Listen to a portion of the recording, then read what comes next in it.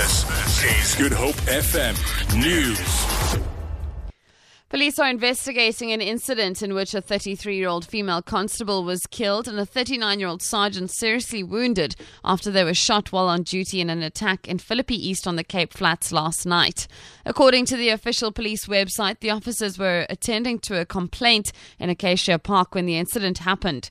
They were attacked by 3 armed men who opened fire on them. The sergeant is in a critical condition in hospital. No arrests have yet been made. 4 men accused of raping and murdering 16-year-old Francisca Blochliner in the Takai Forest are expected to appear in the Wynberg Magistrates Court today. 2 of the accused, Jerome Moses and Daniel Easter, were granted bail as they can only be linked to Blochliner's stolen cell phone.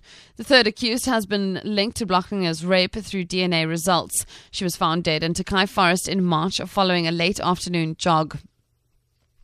Suspended ANC Western Cape Secretary Faiz Jacobs is expected to appear in the Cape Town Magistrates Court today to face an assault charge.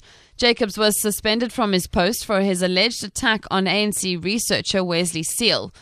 Jacobs was placed on precautionary suspension in December last year, but in January the ANC lifted the suspension. However, a photo of Seal's bloodied face went viral on Facebook. He later lodged a complaint of assault at the Cape Town Central Police Station against Jacobs. The ANC resuspended Jacobs after finding him guilty of assaulting Seal. Some unemployed youth believe starting a business is the way to go as the country's unemployment rate escalates. Data that Statistics South Africa released yesterday shows that the unemployment rate rose to 27.1% of the labour force in the third quarter of the year from 26% in the second quarter. It is the highest in 13 years. Kate Makawanga is an unemployed graduate from Vaal University of Technology. Not easy. 3 years ago, I decided to change a career. Then I enrolled at UNISA for PGCE. I'm hoping that next year I'll find a job. There are a lot of opportunities in teaching. I hustled. I'm selling clothes.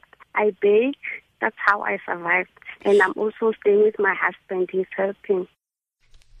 Internationally, areas along the Caribbean coast of Costa Rica and the southern Nicaragua evacuated ahead of the expected arrival of Hurricane Otto.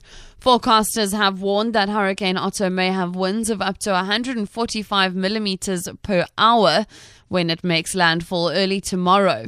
It could be the first hurricane to hit Costa Rica since modern records began and is posing a threat to the country's valuable coffee crop. At least 4 people have died in Panama due to severe weather conditions caused by the approaching storm. For Good Hope FM News and Traffic, I'm Vicky McCullum.